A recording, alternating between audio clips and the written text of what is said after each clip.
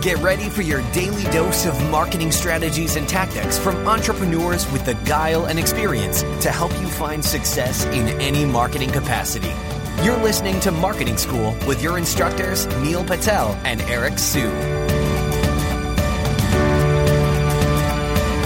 Hey, Marketing School listeners, I have an interesting stat for you. Did you know that Walmart improved their conversion rate by 2% for every second that they improved their load time? In other words, website speed helps with conversions. In addition to that, Google uses it to determine where your site ranks in their index. So the faster your website loads, the higher you'll rank. For that reason, I want to talk to you today about a company called DreamHost. DreamHost powers the web with fast websites and superior customer service, brought to you by a team of web experts who are super committed to your success online. We've worked with them to create a special offer just for Marketing School listeners. All you have to do is go to dreamhost.com/marketing school to learn more and get your website online today. Welcome to another episode of Marketing School. I'm Eric Siu. And I'm Neil Patel. And today we're going to talk about why you shouldn't share your income. So I'm going to preface this with saying, if you look at the people in the past that have shared their income, Pat Flynn from Smart Passive Income, John Lee Dumas from Entrepreneur on Fire, JLD, I think he still shares it, but not as frequently. It used to be like every single month.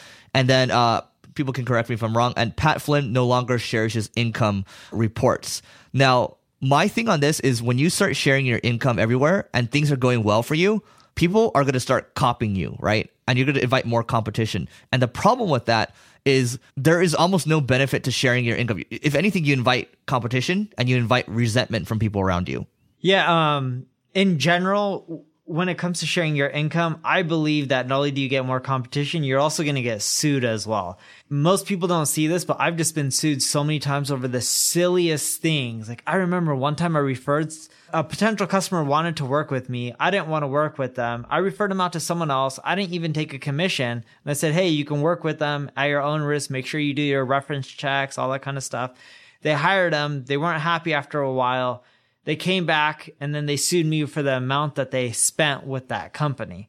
And I've dealt with so many bullshit lawsuits like this kind of stuff. And I don't post my income online by any means, but some people for some reason assume I have money. Some of the things could be my fault because I'll write blog posts being like, I just spent $500,000 on clothes. Yeah. Or I bought this site for $500,000 or I lost X dollars. Right. So it's largely my fault.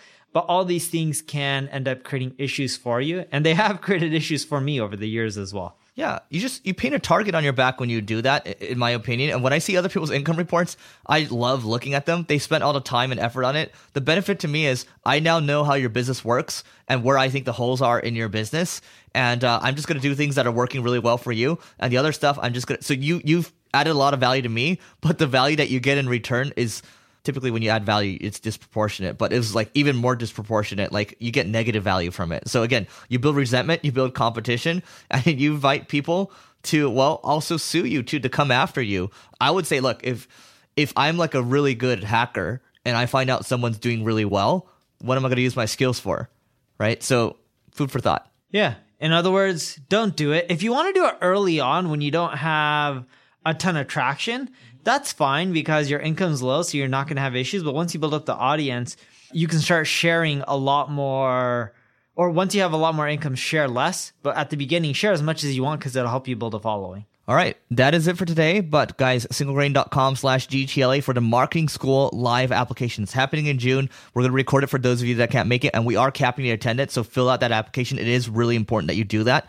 And don't forget to rate, review, and subscribe to this podcast. Share it around with everybody, and we'll see you tomorrow. This session of Marketing School has come to a close. Be sure to subscribe for more daily marketing strategies and tactics to help you find the success you've always dreamed of. And don't forget to rate and review so we can continue to bring you the best daily content possible. We'll see you in class tomorrow, right here on Marketing School.